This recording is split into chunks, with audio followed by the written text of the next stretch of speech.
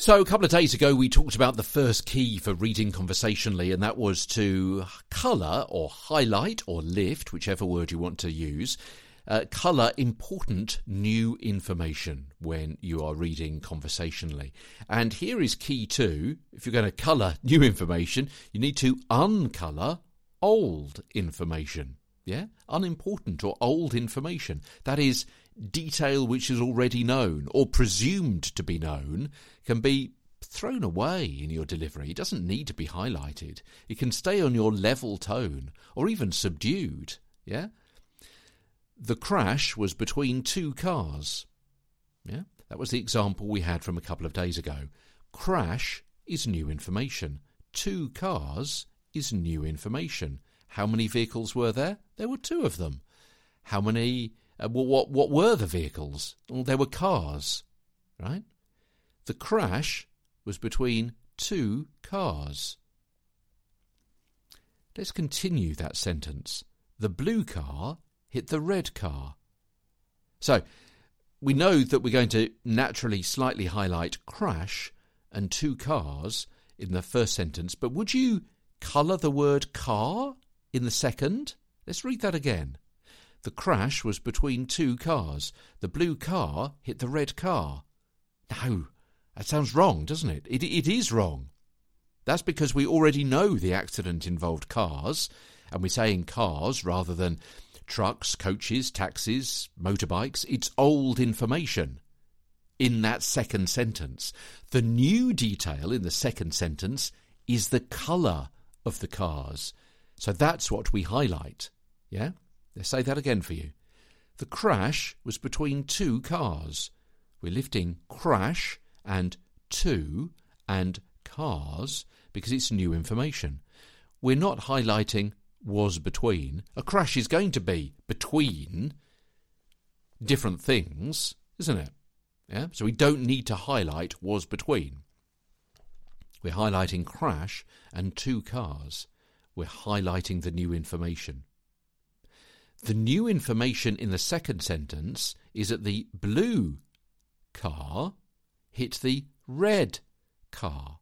We're not lifting the or hit or the, because that's just grammatical glue, the grouting that's holding the important words together.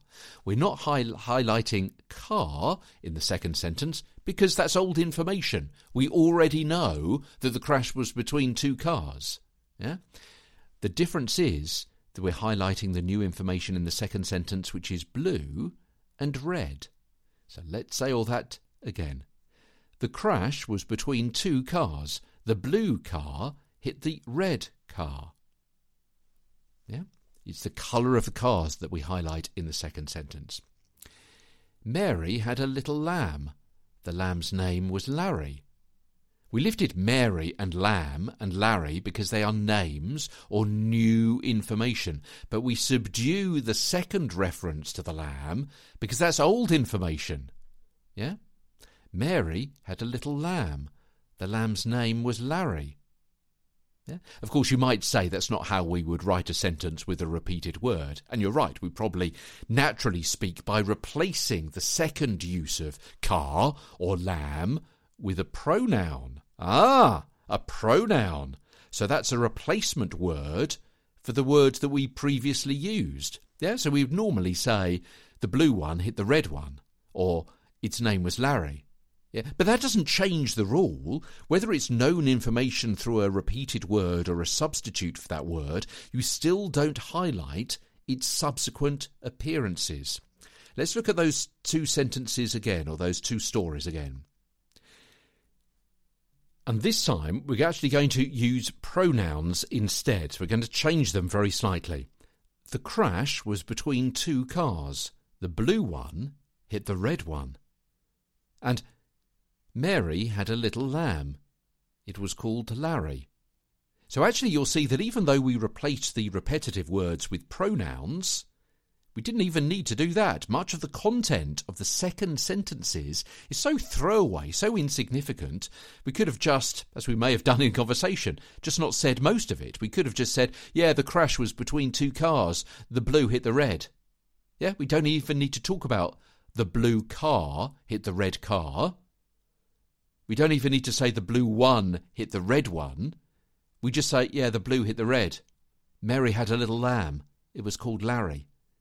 We might just say, Mary had a little lamb. Larry. Yeah?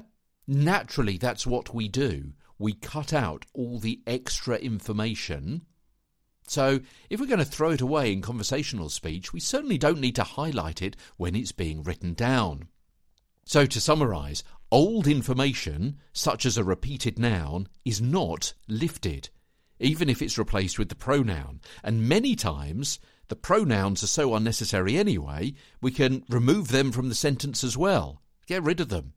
Back tomorrow with more from Get a Better Broadcast Podcast and Video Voice. From London, I'm Peter Stewart.